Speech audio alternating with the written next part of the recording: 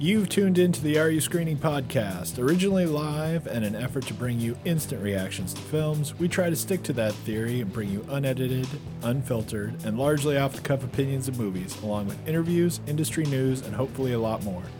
Thanks for listening, and let's get right to this week's episode.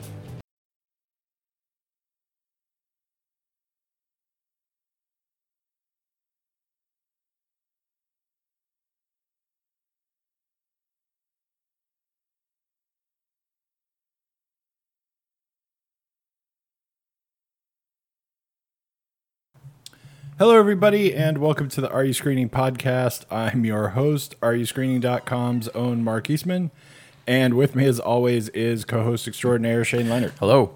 And all right, this week it's awesome, like girl power week or whatever, yeah. Right? Whatever the. I hope that's not a term I'm not supposed to use anymore, or like whatever. I don't know what the appropriate thing to say is. But we've got Black Widow and Gunpowder Milkshake, which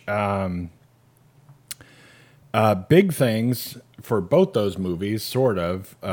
Black Widow crushed the universe in money, right? Yeah. I think the final weekend was like just under 90, something like that. The theatrical, but then Disney also said that they made like 60 or something in the buy it to watch it at home. Wow. So that's huge. Put that together. That's amazing. And that's not only is it tons of money, but as people who pay attention to this sort of thing, which I would assume people who listen to us, at least to some extent, pay attention to this sort of stuff. The talk now has to totally shift, and that's what I was seeing a lot of people talking about on like Monday and Tuesday, right? I thought that playing stuff at home was supposed to kill theaters, right? and yet now you can make almost as much money at home and still have a pretty badass weekend. Now, that's amazing. If this was a regular year, right, and we weren't coming off a pandemic, and there was no way to watch it at home or something, then this would have probably had put those two together, right, and you'd have been probably like $150 million weekend, or who knows. But you put those together, and you got like almost 150 million anyway, right, and happening right now. Man, did people want to get back to movies, I guess. Yeah. But everybody wanted the right Marvel thing to hit or whatever. Right. But man, it did crazy, crazy money. Yeah. And on the Gunpowder Milkshake side, not that it did crazy box office, right? It's on Netflix, but number 3 overall. But it was okay. It did really good on Netflix, especially considering like it just came out, right? So this is all brand new on that one. But also, it is the most crazy awesome cast to be in what is essentially kind of a campy movie ultimately. Yeah. And I think it's interesting because I started watching this movie, and I'm not going to jump into the whole review, but I started watching this movie, and fairly early on there's a fight scene where I was like, what the hell is this movie? Right? I'm like, this is like a student film. Yeah. The fight scene is awful, right? And then I watch about 10 more minutes of the movie, and I went, oh, it's camp. Right. Like, oh, I see. Anyway. But that seems to be, anyway, because this is not the biggest production movie you've ever seen. Right. The vast majority of this movie's money went to pay people to be in it. Right. And you can tell. Yeah.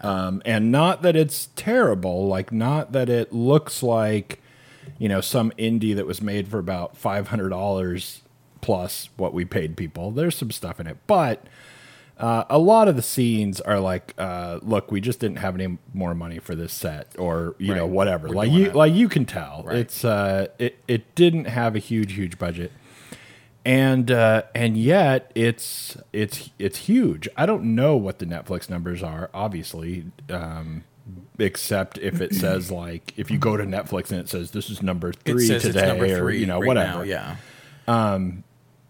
But it's it just in terms of people suddenly talking about it. Right.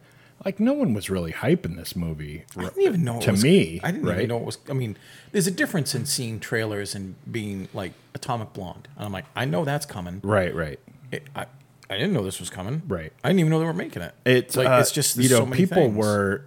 were not really talking about this. Yeah. Right now, man, as soon as it came out, I was blown away. People are talking about it like crazy. Yeah. Everyone is, I don't know, on your Twitter and blog that you follow, whatever. Right. Like people who are actually like kind of, I don't know, jazzed after the fact about things. But anyway, okay, so I was kind of going to do some other stuff today, and I don't know that I will do much of anything else because I want to talk a lot about both these movies. Yeah. Emmys. But the Emmys came out. Right. I figured that's an obvious one. And, I don't really have a lot to say about the Emmys, right? Right. I mean, I don't know. Go find out who the nominees are. Who got snubbed? Netflix gets this many jillion. HBO Max got like a ton. Apple got a ton. Everyone is Ted Lasso and Handmaid's Tale, and that's it. Yeah. My only like takeaway really, and I'm stealing this from people on the internet who've already said it. It's not like this is my own thought, but. It is the same as, my only takeaway is this whole Emmy season was supposed to be we're expanding all this stuff so that there can be a whole lot more representation. Right? Yeah. Just so that, 4 out of 6 nominees in something can all be the people from The Handmaid's Tale. I'm like, what? Right. Like what is that about? I don't know. It seemed really weird. It's like, hooray, Handmaid's Tale got a ton of nominations. Right. But I'm like, there's like a guy who just stands against the wall in one scene and he's nominated, and it's like, what? It's like the craft services is nominated now for Handmaid's Tale. It's so weird. Like, I don't want to see nomination things where you've got like, 5 to 10 nominees for something. Yeah. And it's just the whole cast of one show. Right. I'm like, look, you may love Handmaid's Tale or whatever, but the third or fourth person nominated, they're not better than everybody else in every other show. I mean, come on, like somebody on your show is, but I just think it's nuts. And now I will say to flip that script entirely, right? I have nothing wrong with Ted Lasso getting nominated for everything. Right. Although I will also say the same thing even about Ted Lasso, which I want to win everything. Right. And I'm the big fan. I'm not the hugest fan of Handmaid's Tale. I like the first season. Yeah. And eventually I'm like,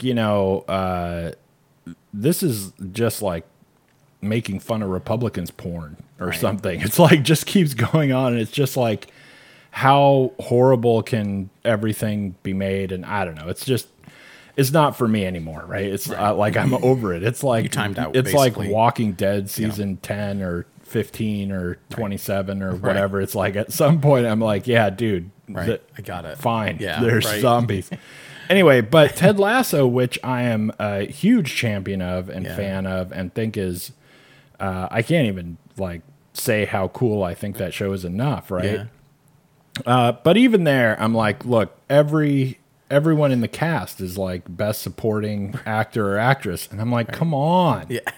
Right. like, okay, some of them are, Yeah. Yeah. You love the show. but everyone in the show, like, all the little kids when they go to school day, are they like best supporting actors too? I'm like, it's got to end somewhere, and. That is a show, though, where I'm like, okay, but who do you not give it to? I'm like, yeah, right. I don't know. And I think for anyone who watches Ted Lasso, let's just have our own, crazy game of playing this nonsense. for actor, right? For actress, I'm not even going to go into it because I think it's just the two. Right. I'm fine Okay. with both of those because I think they're both great. Yeah. I'm not gonna know anyone's name right off the top of my head, Yeah. but for best actor, for supporting actor, right? And they're all really good. But that guy in the office, man. I know.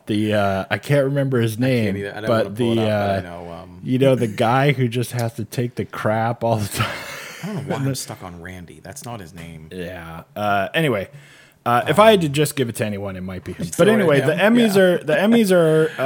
the nominations are out, and I think they're really weird. Even though, lots of shows that are great got lots of nominations, Right. and I actually think it's really pretty cool that at this point all the streaming services are like the only things that get nominated Right. anymore. I am all about that. Yeah. I, I am so fine with that. Like, every once in a while there are still the network TV things Right. that I like pretty well, but they just can't hang anymore. The at age all, of Grey's right? Anatomy has come and gone.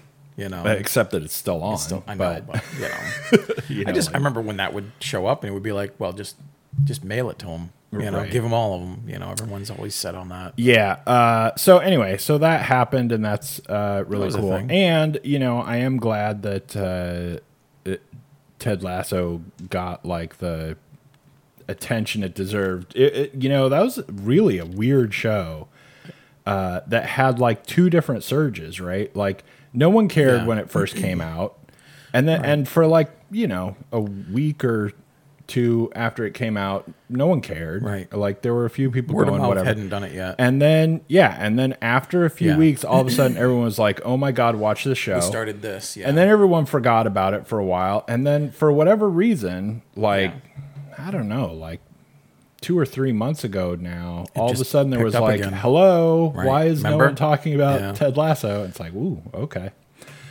Anyway, so there's your Emmy information. there's your bit. And I am also just going to throw out, because I talked about it last week, now the Loki finale has happened. Don't ruin it yet. I haven't seen And no, I'm not going to ruin it, No except spoilers that it's goofy. it. I know. Well, I know that. I know that part, but I was know what you really disappointed, actually. Wow.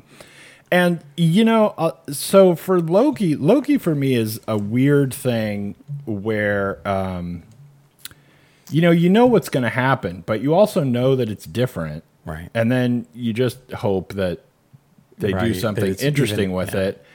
And then we get to the end of this whole thing because the whole, it's 6 episodes. The first 5 episodes are awesome. Right. Like I love the first 5 episodes. But Yeah. then we have to actually get to where we're telling a story.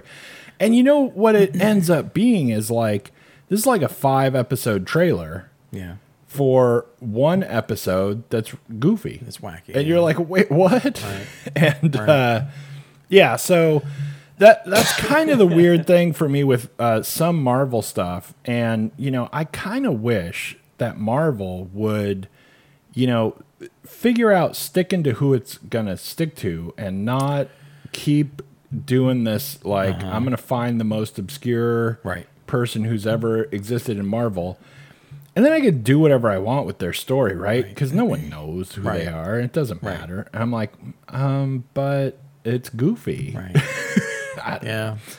I don't know. Anyway, and then basically what you get is that the first season ends Yeah. with, it is almost like this is the pilot of next season, Right. because the first episode ends where it's like, okay, now we can start, or now there'll This was all just a preface. now there'll and- be a story, yeah, or right. whatever. I don't know. So it was. So you'd say that was disappointing. It was very disappointing. I thought it was very Right. disappointing. Right. And especially just because all the stuff that actually happened and the way that they created a story with 5 1-hour episodes where you got to like the beginning of the 6th episode and you're like, my God, I can't believe all the stuff that's happened. Right. I mean, like, Yeah. I'm like 3 seasons into this show. Like, we did all sorts of stuff. Yeah. And there's all this story that happened, and Loki did like all this stuff. It's Yeah. it's crazy what they packed into that. just kind of like all for nothing, right? I mean, Well, 5 out of 6 are awesome.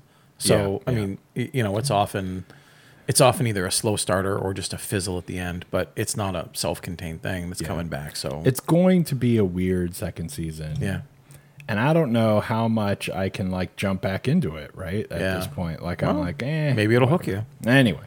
All right. So from knows? that Marvel Right. take, so Black Widow. I gotta get out of this. I'm on gunpowder. Yeah. So Scarlett Johansson and Black Widow gets basically like a story, right? And and it's kind of like a here's like a new adventure for her to have, but that is going to get us basically her whole origin story and everything like in the process, because she has to go back with her and now this one's actually weird, and I feel like I got to throw this out before I even start like having ratings, because we're talking about Loki, and it's like, he who remains, and part of the Marvel thing, like I was talking about with Loki, is,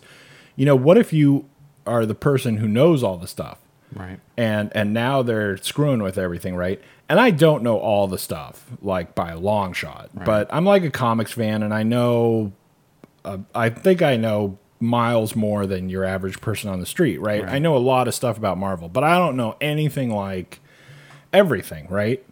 And so like I knew where Loki was going because I know that story. Right. But that doesn't mean it's not completely different than, what happens, right? But with Black Widow, I don't actually know anything about this movie or her story, or if this has anything to do with the comics, or to what extent, is her story really the Americans, right? I don't know. But so I have no idea if that's the case. But in this movie, her story is the Americans. Basically. It's,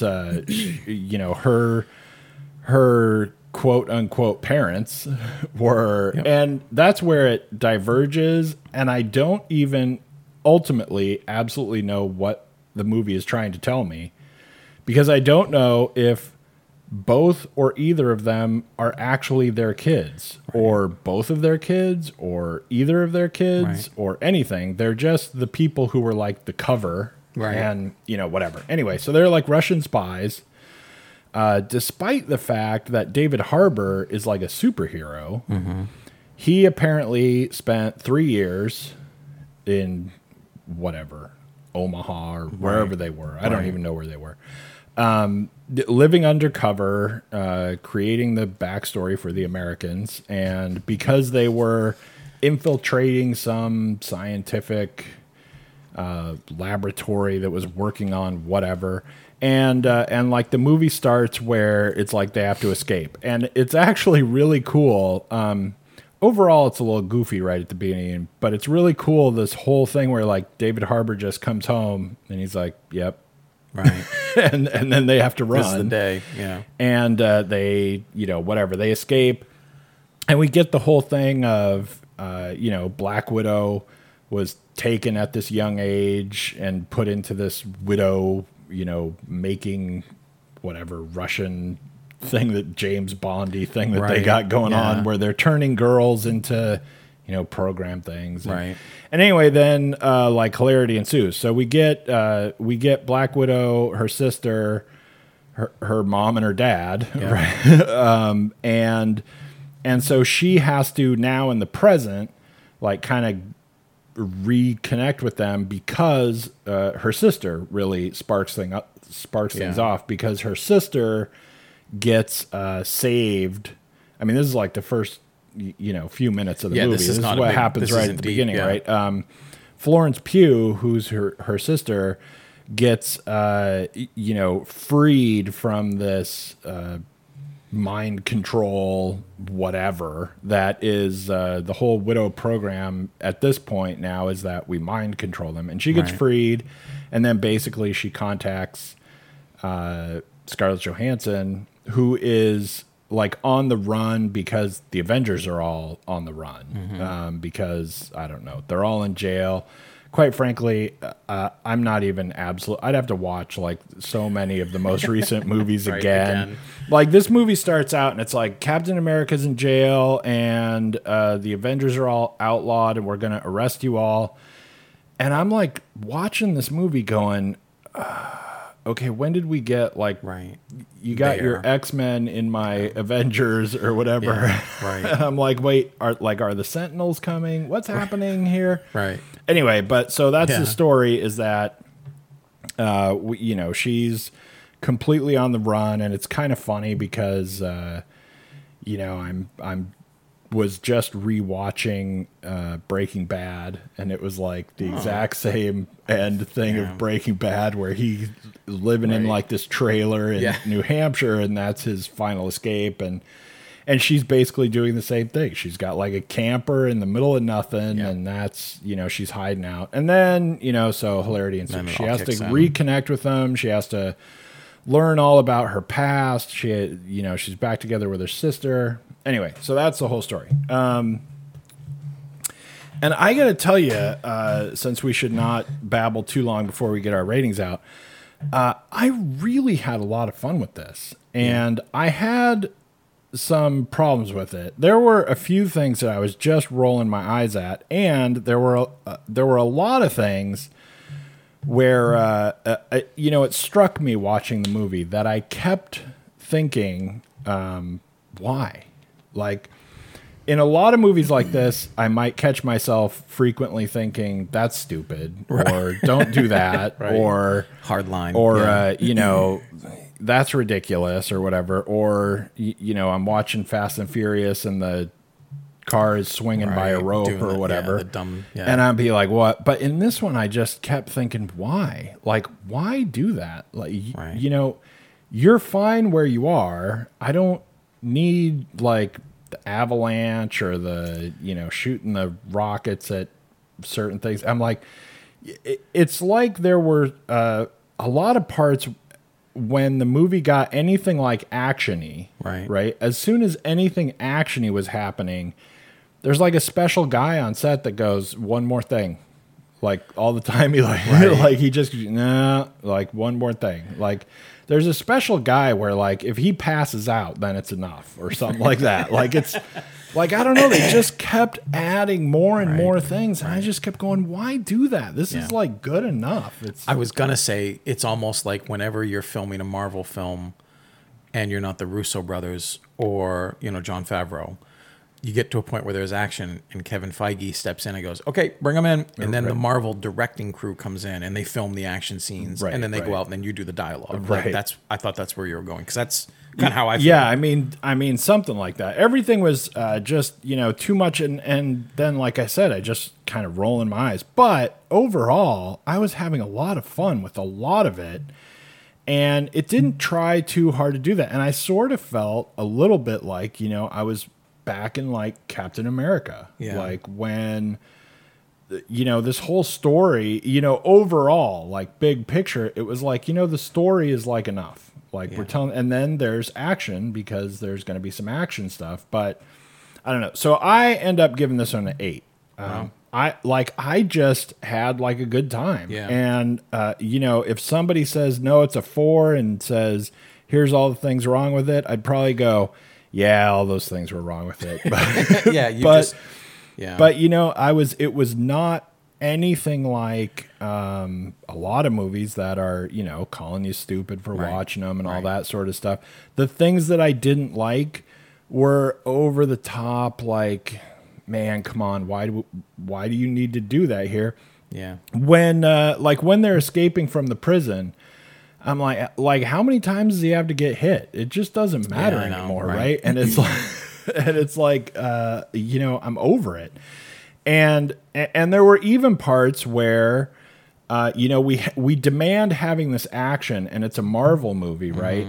So we've got Scarlett Johansson and Florence Pugh, like both getting the shit beat out of them, and I'm like, no, they can't get the shit beat out of them like that, and you don't need to do it, right? You don't need to hit them 18 times. You don't need to have, you know, somebody get stabbed or shot or Right. and just like go Right. whatever. Right. Like you just don't need that stuff to happen. programming, They're yeah. just regular people. You could just smack them around a couple times and then go, ugh, right? You don't. They don't need to Right. get hit with a frying Right. pan or Right. you know whatever. Anyway, there was some of that actiony stuff happening that I was like, man, come on, like why? But you know, that's Yeah. sort of what you sign up for almost at this Right. point is that you're just going to get some of that.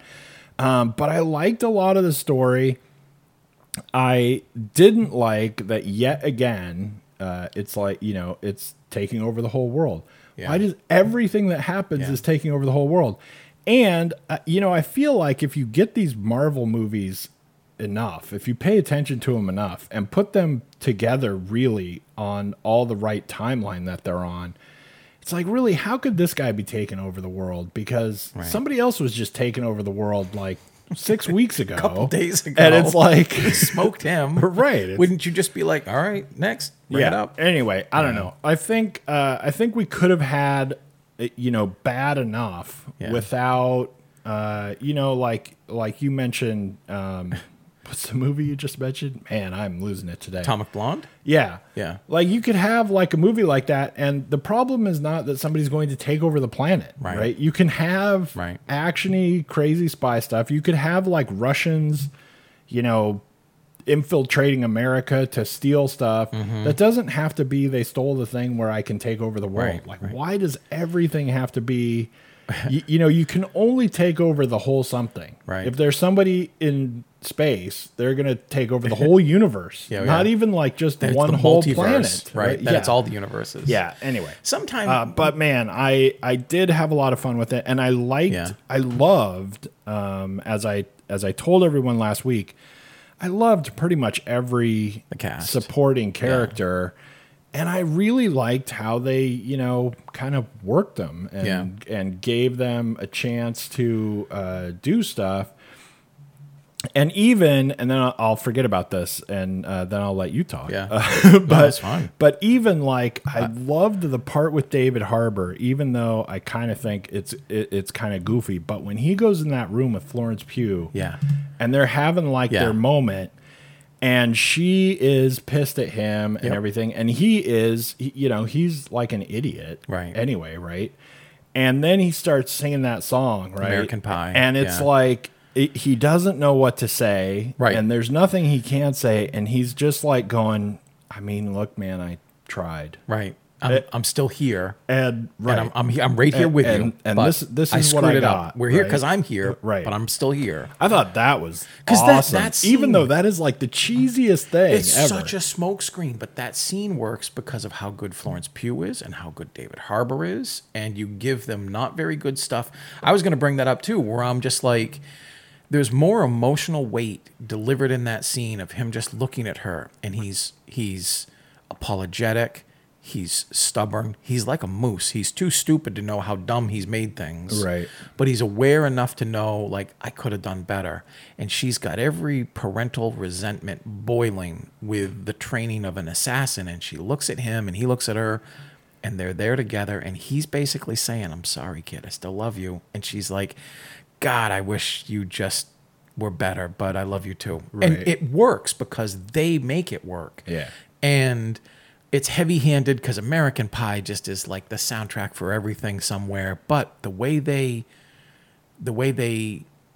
kind of cliff note the song in Russian is endearing. Like it's one of these really bright moments where you're like, yeah, do more of that.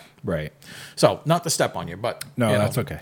I'm pretty much with you, except with the grade. I gave it a 6.5, and I thought about maybe going a little lower because the problems surmount way more of an issue for me. I feel like I got like 30 of them, but I'm only going to try to mention a handful. But I think they're the big ones. Again, I agree with you totally, though. The cast was great. I didn't have a problem with most of the way the film felt tonally. I thought I was in a little bit of shaky water in the beginning, just because I pay attention to this stuff, and I know you do too, but by the time it started to roll the credits and it was doing this real slow, moody throwback version of Nirvana, you know, and I'm like, oh no, oh no, like, because it's not Captain Marvel. It's not a movie set in the 80s.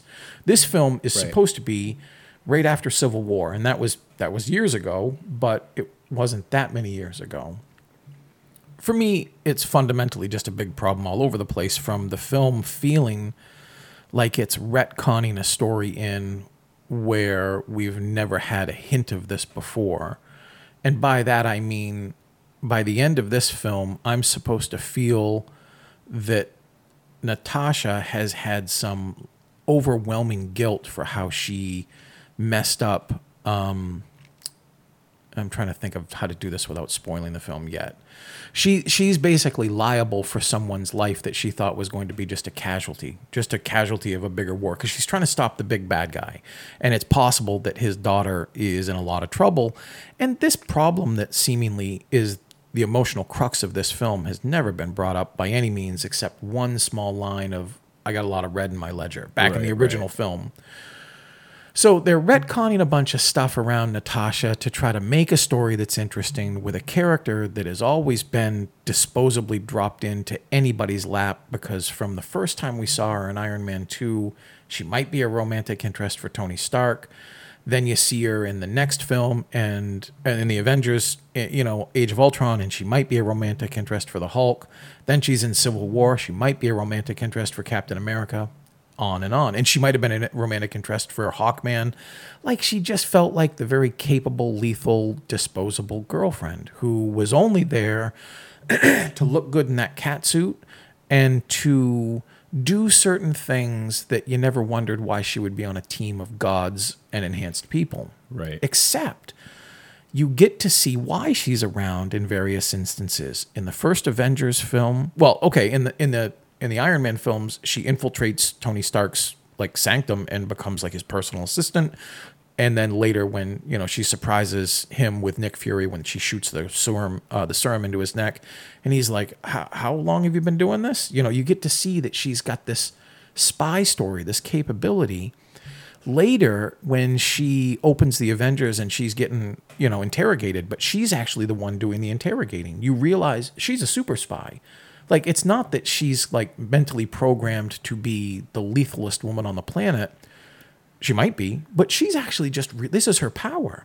When she interviews Loki and she gets him to accidentally tell her the plan, like, that's where her skill set comes in. Right.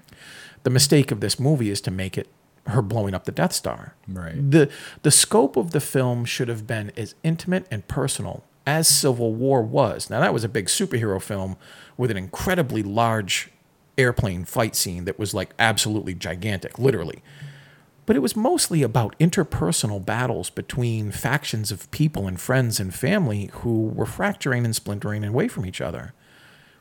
Her whole power set doesn't deserve the setup and the climax of the film that this gives us, even though it's fun to watch. I loved watching the ballet stuff of them falling off of debris onto other debris. Like, I'm all over that. It made me metaphorically, it would have made me put tons of popcorn in my mouth. But it's not the movie that we needed with this.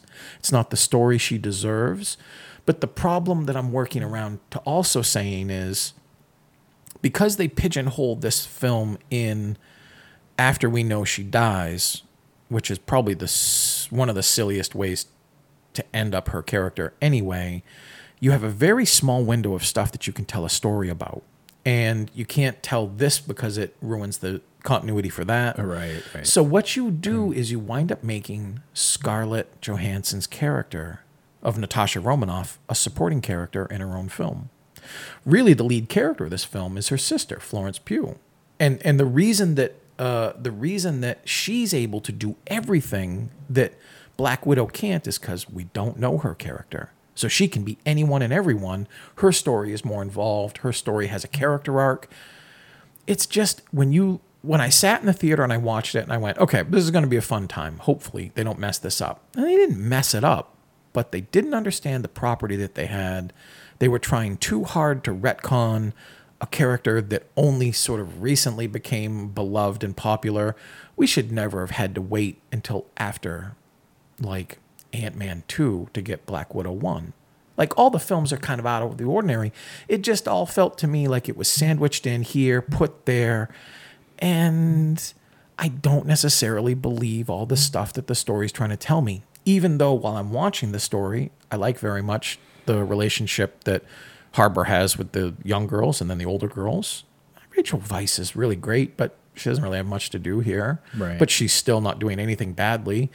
The big bad guy, okay, he's believable. I saw the solution to how to defeat him coming ages ago, but okay, that's fine too. The emotional investment that she has when the Taskmaster is revealed was absolutely flat. It didn't exist for me, even though it was supposed to be this big buildup before, hey, we gotta go stop the planet from exploding. Like, Right. no. So believe me, I could go on with all these micromanaged things that I think they did wrong. Really, that's sort of where I'm coming to at least get to like a 7. And then the more I think about like how many times they just fumbled things for me, things that were just unnecessary, like I'm like, why do you have that happen? It would have been such a more intimate story if she had to do the things. Actually, I should say this. The best Scarlett Johansson performance from Black Widow is actually in Civil War, when she's on Cap's hip all the time and they're driving around and she's helping him. And even that scene in the truck where he's like, she says, what do you want me to be? And he goes, I don't know, friend. And you're just like, okay, I'll start there. Like that, her ability, and she's a great actress, her ability to like be in a scene with someone else is outstanding.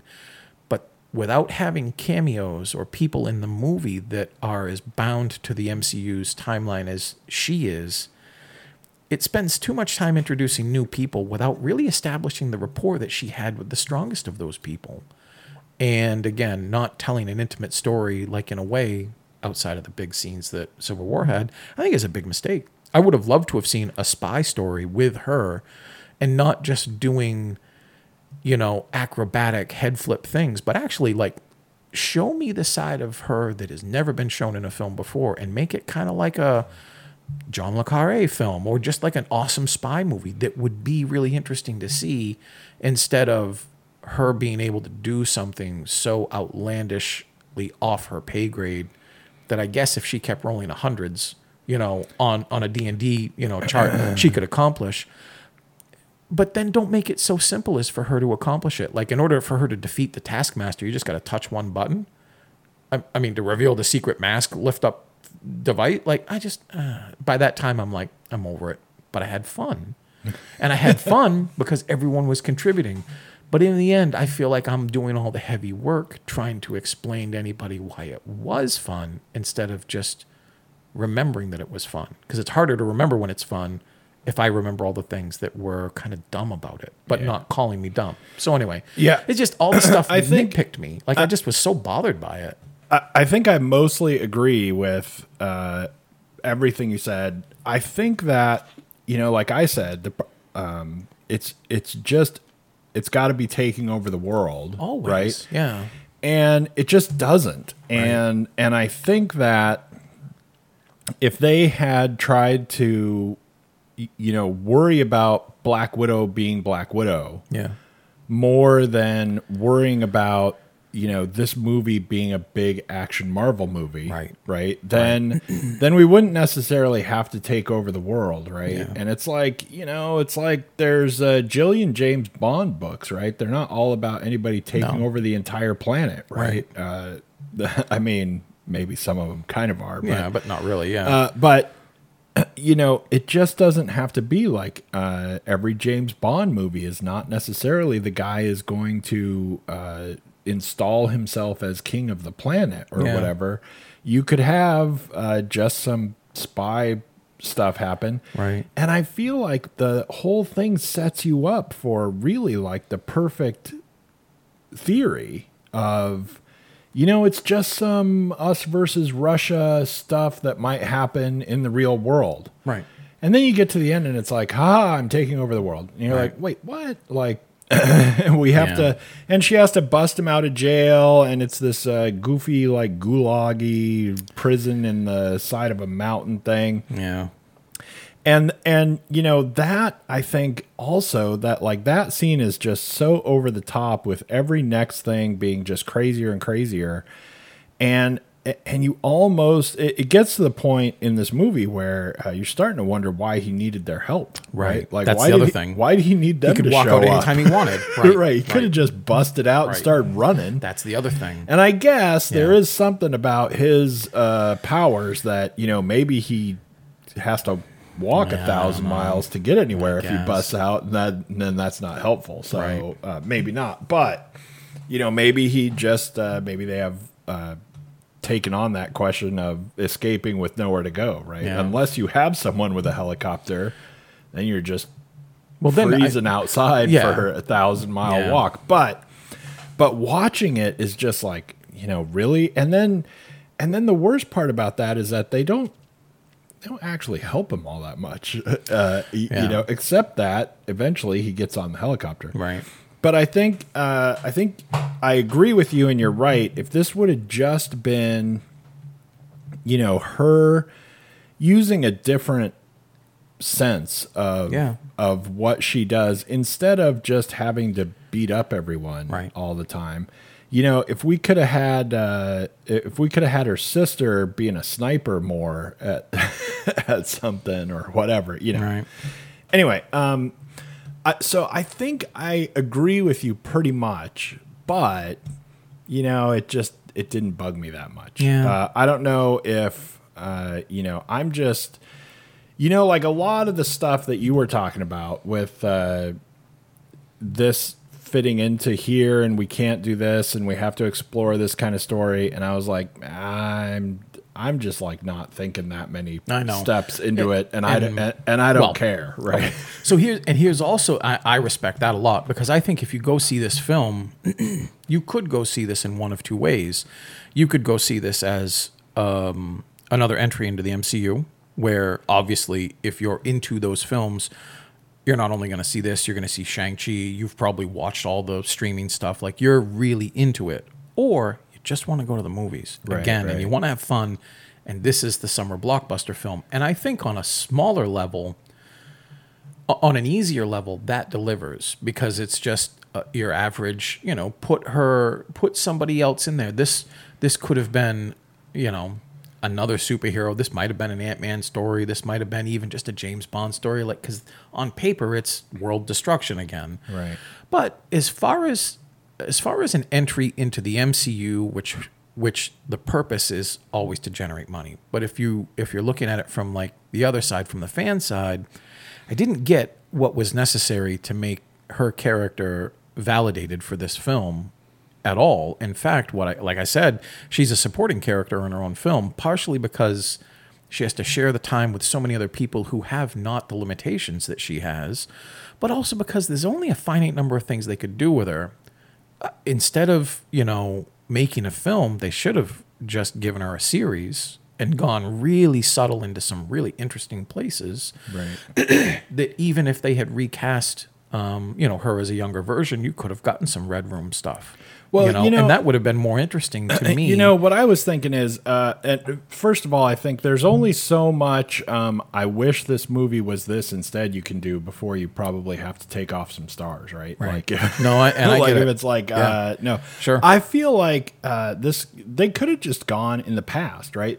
Yeah. This movie could have just been, they could have ended, the timeline of this movie could have ended like just before we see her anywhere in any of the Marvel movies. Mm-hmm. And we could have done something. We could have done most of the same stuff, really. It's not like she was 15 or something when she showed up. She said in the Avengers that Clint brought her in, like, get the scene where maybe they're on opposite sides, and he's just like, look, you got these things, and she slowly reveals maybe my side isn't the helpful best, or maybe I'm being paid more, like whatever it is. But lead into the Avengers instead of fitting in around Civil War. Yeah. There's also, I'm surprised we haven't seen this yet, but I'm actually far behind on the Star Wars stuff. There's a bunch of animated series I've never seen. I've said this before. There's a throwaway line in The Empire Strikes Back early on when Han's getting ready to leave, and Leia says, "I thought you changed your mind." And he has some line like, "Well, the bounty hunter we ran into on Kathmandu changed my mind." Right. They never bring up that story again, but something happens between Star Wars and Empire Strikes Back where there's an incredible moment of conflict, right? There's something that happens. Right. And I say that to say this. That's a wise decision that they never did it because it's better left in the imagination. This movie, when they wanted to give her comeuppance and they were like, everybody's talking about how the women never get a film. You know what we should do? She's got a really great line that everyone keeps saying, when she's talking with Clint in The Avengers and she's like, this reminds me of Budapest. And he's like, you and I remember Budapest very differently. This whole film is now retconned to fit in around this thing that happens between sentences. Right. And someone's like, that's where our story is. We've got to describe what happened in Budapest. And that's got to be the crux of everything. And then you start writing it and you're like, well, I don't have enough to do that. Well, okay, now let's do this. Right. It just comes apart because it's working backwards from a thing that people thought was really interesting and is really interesting as a throwaway line, but not a 2-hour film. And when you commit to that, you've got to really commit to it. And they didn't. Yeah. They put the money in, but they didn't put the narrative in. And that's where I start. So... All right. Well, okay. Anyway, I had more fun with you than you, and it's it's cool and a lot of fun, and it's worth it to watch the supporting cast. Anyway, really good. Even if it's a fun big screen film. Fun seeing all that stuff on the big screen. Whether you come away 8 or 6.5, you'll be 6.5. Like trust me, it's still like good enough. Yeah. All right, Gunpowder Milkshake. Okay. So now this one, it's on, as I've already said, it's on Netflix. And it's got like everyone, right? It's Karen Gillan, and I'm not gonna name everyone who's in it because there's a lot of people, but it's like Lena Headey is in it, and Paul Giamatti's in it, and Karen Angela Bassett, Karen Gillan, like a lot of people are in it. Yeah, and it's very cool, and it's like a woman John Wick kind of a thing happening, right? And so we go back and forth from like the present to when she's a little girl a few times, and her mom is, like an assassin of some sort and has to flee. Suddenly when Karen Gillan's character is a young, like teenager or whatever, and basically she gets her mom hands her over to Paul Giamatti, who works for The Firm, who is this collection of old white guys who run everything. And, so he raises her to also be an assassin. And it's very much like, it's very John Wicky. I mean, I don't know how you can watch this movie and not kind of feel like there's just this whole John Wicky thing going on, right? Yeah. They've got they take basically the hotel, right, and they split it apart into the diner and the library, right, and that covers kind of a lot of the bases of the hotel in John Wick. Yeah, and the Continental. And they're assassins, and like there's this whole code, and there's whatever. Anyway,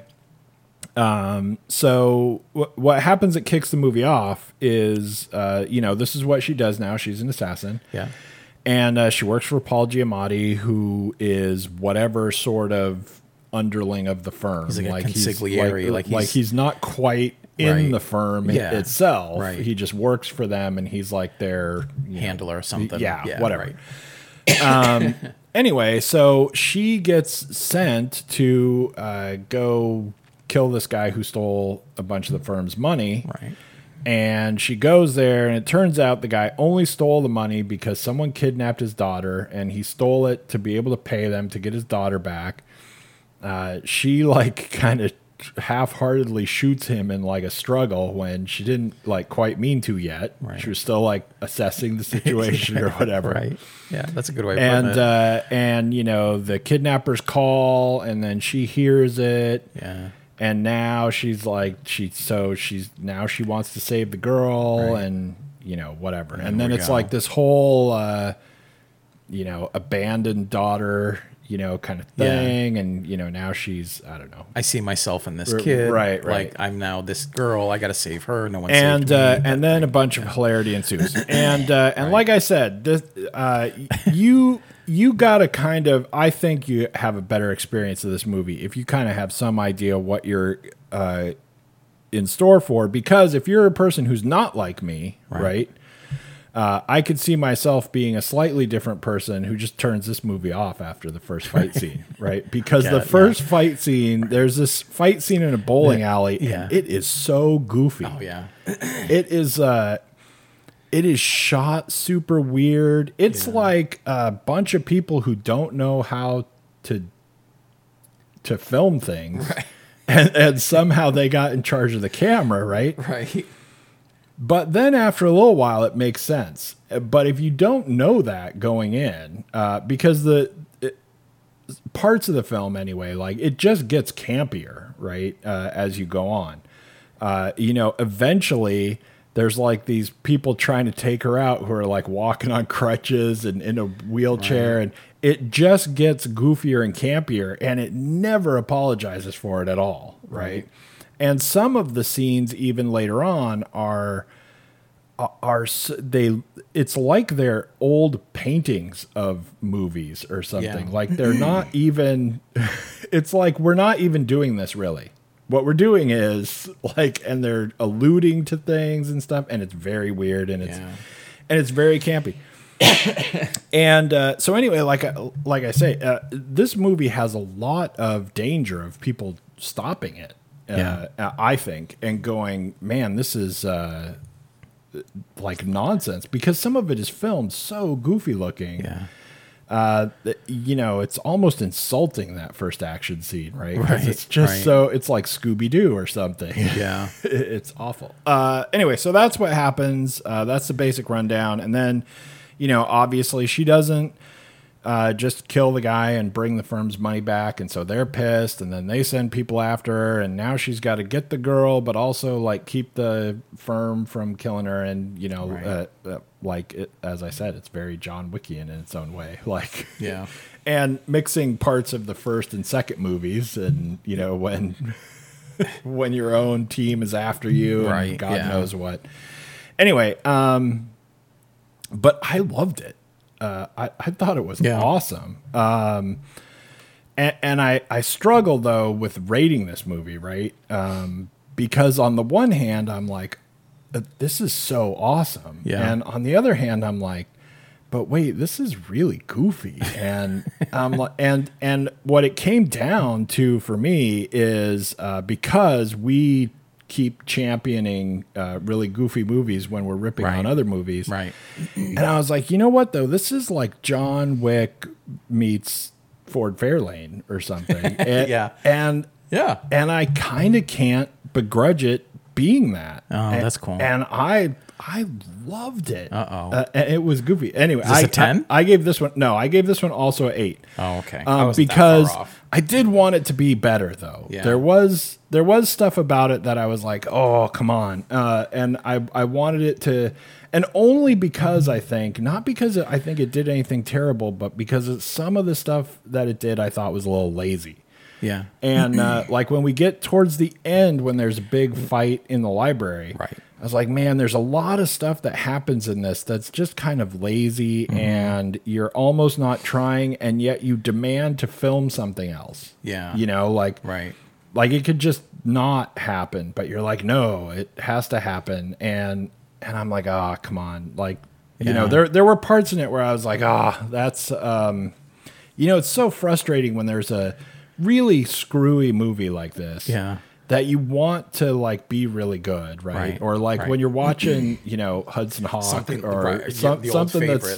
that's goofy, and there's a part in it where you go, oh man, because like this is really such a high wire walk anyway, right? Like if you're doing something that's goofy and campy to start with, if you take one wrong step, like you just fall, and then it's all over. And I thought, unfortunately, if this had been only slightly worse or done things slightly wrong, it would have probably been like a 2. Right. I mean, But and it's really close to that, and for a lot of people, I think, are going to scratch their head at this movie, especially since so many people suddenly now are trying to get people to watch it or talking about it on social media and everything, like going, hey man, this movie with no context, Right.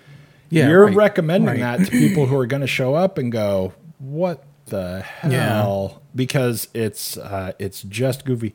I thought everyone in the movie was great. I thought there were, like I said, several scenes that I almost wish just didn't exist at all. There's the big fight scene at the end in the library, which I wish was a lot different, even if you wanted basically the same results. Because you can get the same result, but But it doesn't have to be the way it is. As Right. I know. like wacky. But there are a few other scenes a little bit before that, as we're closing out on the end, where the scene would end and I'd go, man, I wish I could just erase that from my memory and continue Right. on Keep as going. though that didn't happen, because there are some things that are just too goofy. But the little kid is great. Karen Gillan's awesome. I thought she was great. Yeah. And the supporting, I thought the librarians, So Carla Gugino, Michelle Yeoh, and Angela Bassett. I thought Angela Bassett overdid it. Yeah. I thought the other two were really good. Yeah. And they're on the... And they're- she's supposed to be a different It's character. just an right? attuation of a half, too. Yeah. Like, they're doing the same thing. They're just a half under her, and she's a half over. Now she's a full difference. Right. No, I know what you mean. And I thought she was just kind of overplaying her hand on that a little bit. But it was one of those things where, because this is so campy and goofy, right? And it made me think about, because frequently, I say this to people and they think I'm weird, but I frequently think about people making the movie, right? I do, too. And I thought, oh, you did a little much. But man, how fun would it be to be on that set with her? Like, she Right. is having a good time. Right. Like, she is having fun, Yeah. like playing this role. And I'm like, but I don't know. I thought it was a little too much. Anyway, I loved it. And I would recommend anyone go see this. And most of them would probably hate me for it. Or just wonder, like, sometimes this really is, you're like, look, I love Rocky Horror Picture Show. And someone like me is like, I hate it. Right. Like, and that's an interesting, I haven't thought of it yet, but that's an interesting way to lead into, because Rocky Horror is a very campy film, and it's a very specific kind of film. And if you go to see the Rocky Horror Picture Show thinking it's a horror movie, you're going to have a different experience, or anything. I gave it a 2. Wow. And it's because I don't agree with how you see the film, because I see it a different way. I don't see it as camp. I see it as bad storytelling. I see it as style over substance. Every single time the music came on, it made me want to turn the music off by turning the TV off. And the problem is, this movie is so derivative of things that are so much better, and that's the way the world is. But as you already said, the High Table is the firm. The Continental is now some Denny's, you know, and whatever your local library is. She's a John Wick character, basically, like you said, exactly from the combination of the first 2 films. You know, she's just this lethal, absolute badass who has a line that tells you exactly where you are after the beginning, because she's home sewing up a wound, and she gets a call from Nathan, who is her handler, and it's Giamatti, and he's like, "What are you doing?" She's like, "Sewing," and she's literally sewing her arm together. So Right. I get the joke, but I actually don't see this as a campy film, and that's the whole reason why I'm at 2 and you're at 8, and that's because I know what campy movies are.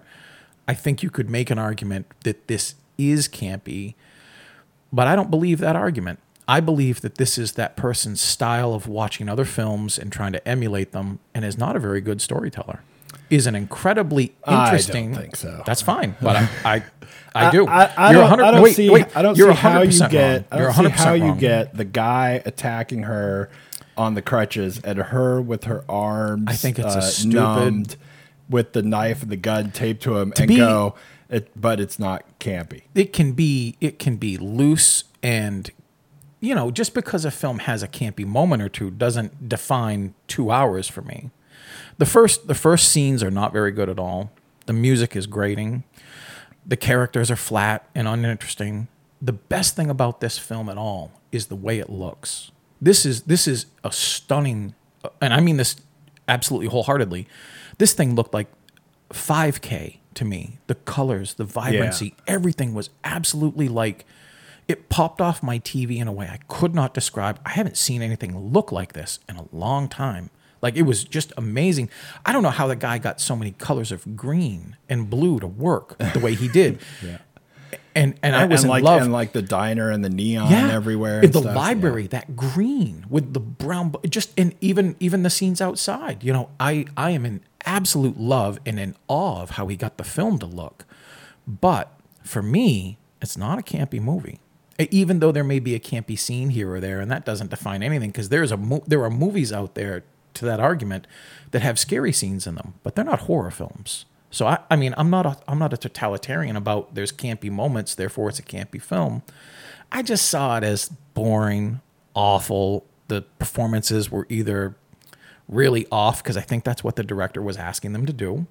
It didn't feel like everyone was in on the joke to me. And I found myself looking at my phone more and more as the film progressed, listening to the movie and looking up every once in a while and hoping it had gotten better and realizing it had not. I think it's. I think So you're. I would tell think everybody- you're completely off. It's, Well, that's fine. I think you're it's- completely off. I think it's the same way as like you say all the same things about Hudson Hawk and say no. This that, is more that like- movie's not good either. Right, for and this all is- the same reasons. This is why we love That's where this. you just disagree. Because eventually we get to this point. This is more like Jupiter Ascending.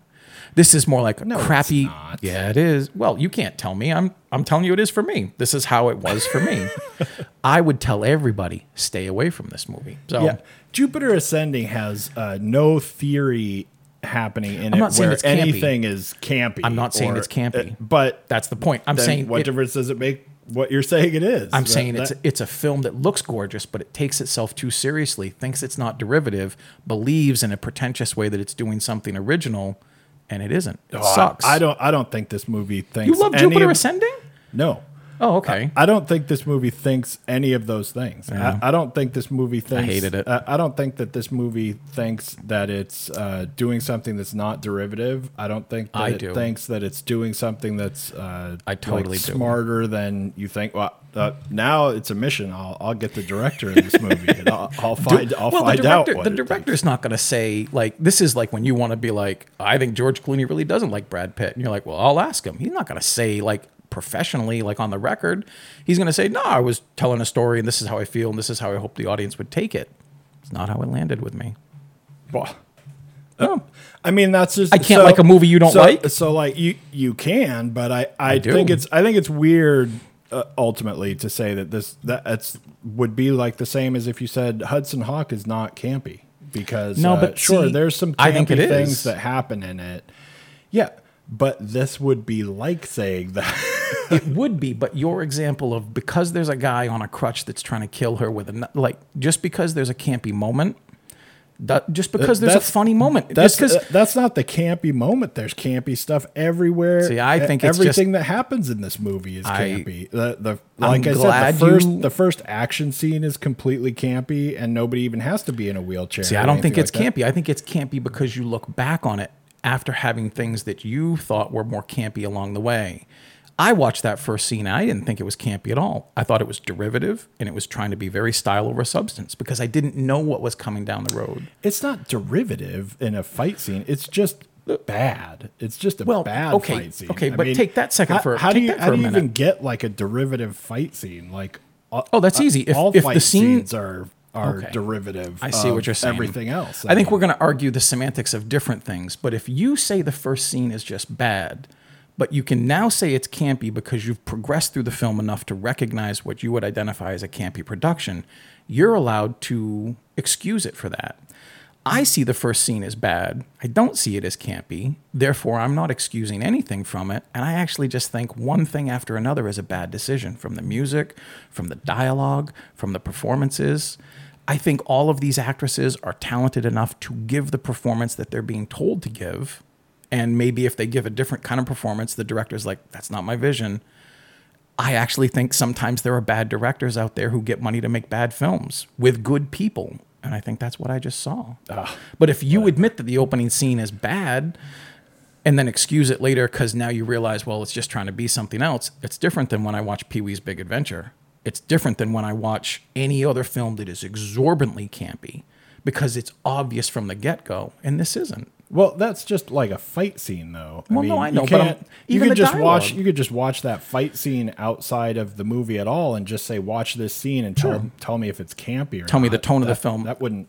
You could take mean any anything. you could take any scene out of Birds of Prey, and I'd give you the same assessment. This isn't that different than Birds of Prey for me. It's just a film that's done badly, and if it's got a tone that is supposed to register with people that liked it better, I didn't get it.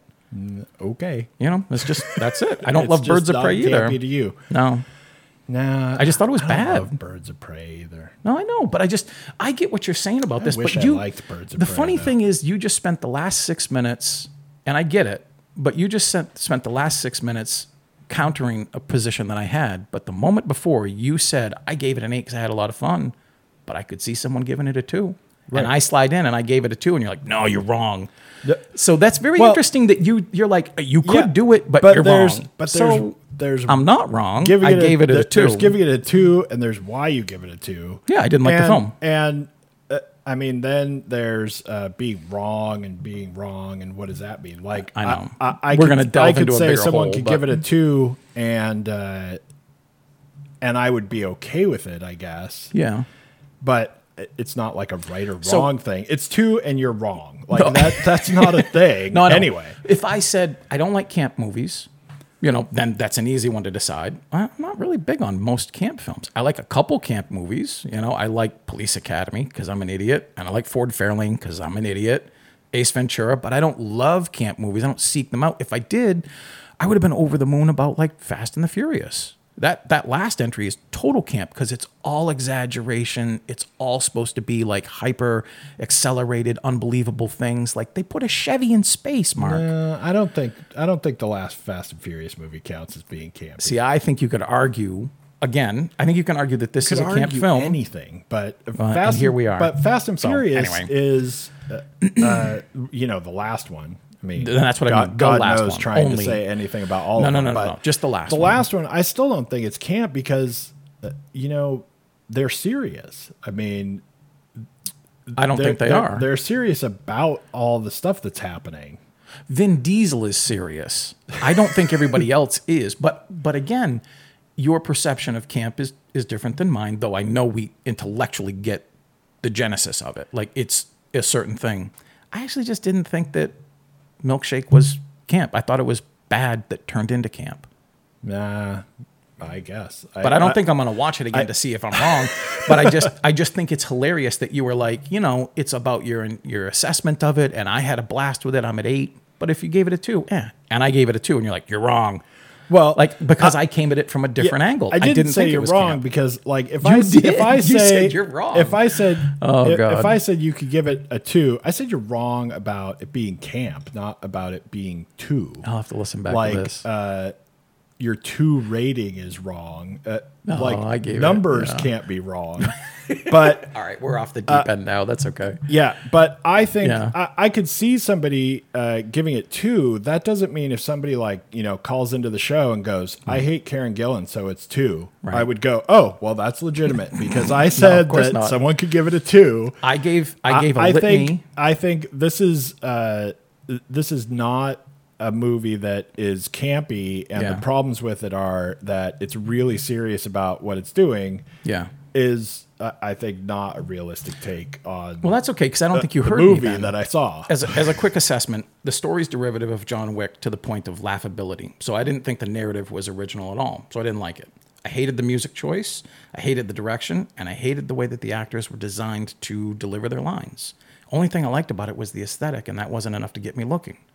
There's the 2. Well, None of that okay. has nothing to do with camp, but I said all of that 10 minutes ago. But you were just focused on me and my definition of camp, or whether this could be qualified as camp. And I agree, you could call it a campy film. I think but I all said of- all of all those of things those to things say that you that's said. why I gave it a 2. Yeah, but all of those things that you said, And it's too long. would be different if you said yes and it's camp, right? If you like all of those No. all of those things that you said, if you said it's a campy movie and I don't like it because the actors are supposed to act No, I in don't a way think that that- fits with being a campy movie. Okay. It's I understand it that all too. comes all the other things that you said come down to viewing it through the lens of not being camp or not camp. I disagree with that because I don't think that liking a campy film like Ace Ventura, which is absolutely mugging for the lens, or any camp film that you pick, like, I don't expect them to act differently because it's a campy film. I recognize that because it's a campy film from the start, they're going to act the way they are.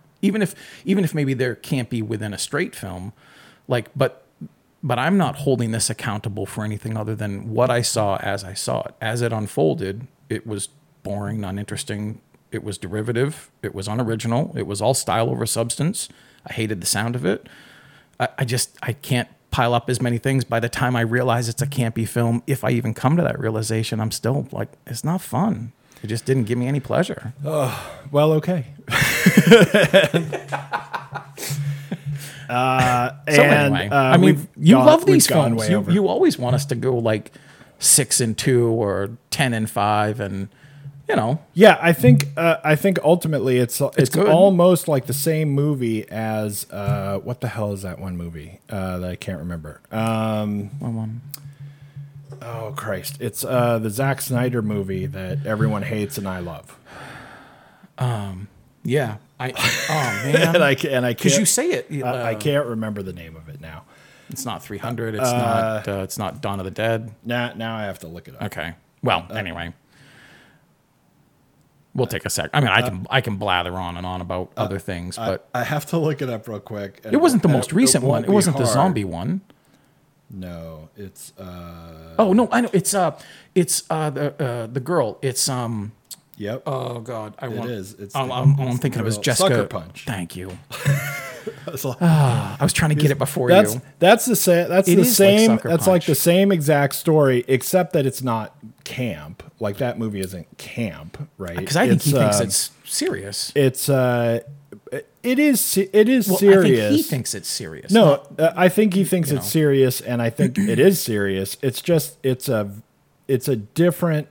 In some way, I don't think you could legitimately call that movie campy. It's not trying to be camp, but it's trying to tell a story in a different way than normal. Okay. And it's not just like, here's a thing, and it's, if you've got a story, without going all the way through Sucker Punch for any reason, right? But if you're telling a story where, the people in the movie are like, supposed to represent different aspects of a person's psyche, right?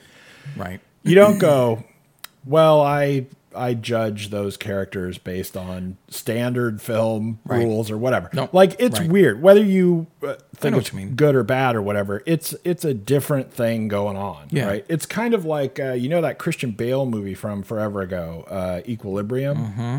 One of your favorites. Where that is actually what's happening. Right. There are 3 different main characters who are supposed to be embodying different, the id and ego and superego. Yeah. That's like the whole movie. That's it. Yeah. And if you don't get that that's happening, but if you watch the movie and go, well, I mean, I question him making that decision, and so now it's bad. And you go, well, but do you know that he's making that decision for this or, reason? Whatever, And, right? Yeah. But anyway, Sucker Punch is like, it's clearly like a different attempt to tell at something. I agree. And that's also a movie that I'm like, I love that movie. Yeah. But I would not be surprised at all if, like I said, people turned it off after like 15 minutes and said, "To hell with this." Right. Or like with Milkshake, if somebody watched that first fight scene and said, "I'm not watching that," I can't do this. Yeah, now. I'm not watching that. I would understand that. Or if somebody made it through the whole film, and Sucker Punch is, I think, even worse than this one in this specific regard. Like if somebody watched the movie and then just went, "What the hell?" was that, right? I wouldn't be that surprised that they did that, right? And so I think people could give that movie, I know lots of people who give that movie like a 2 or like a very low rating or something, and I can understand it because it's screwy, right? At best, it's not campy, it's screwy, but it's like it's different. It's like people not watching Rocky Horror Picture Show. Some people love it and some people go whatever. No. But if somebody didn't like Sucker Punch and said, I don't like sepia, I mean I get it. Maybe for you, but not for me. Maybe for you, I would feel differently about this film if it had just been, instead of 7, maybe 8.5 on camp. Like if it had just been, just give it a little bit of more oomph somewhere instead of being static. Don't be static in a film that's supposed to be exorbitant and exaggerate. Because campy films are exaggerated, overly exaggerated. They're exorbitant. And that would go with certainly the biggest compliment I can give it. The colors were absolutely over exaggerated. Like they were super colorful, like not Willy Wonka colorful, like realistic colorful. Like somebody just took me to the eye doctor and I thought I was seeing the world okay. No, I got the right vision now. It's amazing. Right. So if that's there, then sure. And not only like the color, because did you notice that can translate, I think, to people listening to the show as not positive enough or not. I can't be more positive. It was a 10. Not a big enough thing of the visual quality. Right. It's not enough of a compliment or something. Right. But it's the way everything looks. Yeah. In a just wild even way. The shadows. No, you're right. And not only like the colors that are there, but it's like when they do that slow motion thing at the very end in the diner. In the diner scene. That was nuts. Yeah. Not only was that nuts, but she gets injured in the middle of it. I know. Because How the hell did that happen? I know. If you're watching, I actually did. It is bonkers. I thought I was missing. I mean, I know we're leaving here and we should, but I was missing something. I was on the phone probably too long to feel good about it. Like I was like 7 minutes on. I'm like, this sucks. I got to watch this. And I rewound a part of that. And I'm glad I did because the moment she does, I'm also watching the foreground. Like Angela Bassett's taking a guy's head and driving it into an ice cream shake. He comes up and there's glass in his face. But if you're watching the background, other people are getting hurt, and it's not just all the bad guys. Like there's stuff going on every level of everything. In a really weird way, the film, and when it does that, it looked 3D. Like, even though it wasn't in 3D, but this would have been a hell of a film to have seen in 3D. I see films in 3D sometimes I hate, and I can still be like, well, that was kind of fun to watch. Right. But yeah, no, that's that's another thing that it did do that. The attention to detail is sometimes there, you know, but not for the stuff considering how cool it looks, right? And how much of it looks so awesome. And seriously, like you should watch this movie just even for no other reason. Oh, I see what you mean. Than to just like see what it looks like. I agree. And then to realize still like the budget on this movie was nothing. It was not like nothing, over the top, right? Yeah. There are some of the scenes. There's a scene where the one librarian, I think it's Gugino. Yeah, Carla Gugino gets in that van. Yep. And you're like, oh god, this is like this is like Squee's basement. No, I know. And his van, like it looks so like cheap. It's like we did not even completely come together on this set at all, and we had to film today. Yeah, and it's like, look, man, it's you got done. It. Here we go. It's 3 o'clock, so you are done. Right, whether you think you're done or not. But it looks so weird. Yeah, it did. And to have like stuff like that happening, and a lot of the library is kind of, the library looks great. The like underground library where they go to their secret meeting their or whatever. Room, that looks kind of like maybe an episode of Leverage or something, right? Like, I wish I liked it more. But it's crazy. I really do. I wish I'd liked it more because people are talking about it or people are seeing it. It didn't hit it for me. All right. Well, that's about as much as we can argue about out of that about this movie. Next week, I'm not even actually sure that there's huge stuff, but there is a lot of stuff coming out on streaming stuff. I think. Anyway. I think so. I'm pretty sure there's a lot of stuff coming out. Yeah. But thanks for tuning in. We'll see you next week with something. Yeah. Bye. Bye. Hey, listeners. On behalf of myself and Shane Leonard, we want to thank you for tuning in once again. The Are You Screening podcast is brought to you by areyouscreening.com and a lot of wonderful people who help us out. Surf over to areyouscreening.podbean.com or areyouscreening.com to find out how you can become one of them. All music used in our podcast is courtesy Andrew Lord. Once again, please, please, please subscribe, rate us on iTunes, review us on iTunes, and otherwise trick your friends into listening to us. Good night.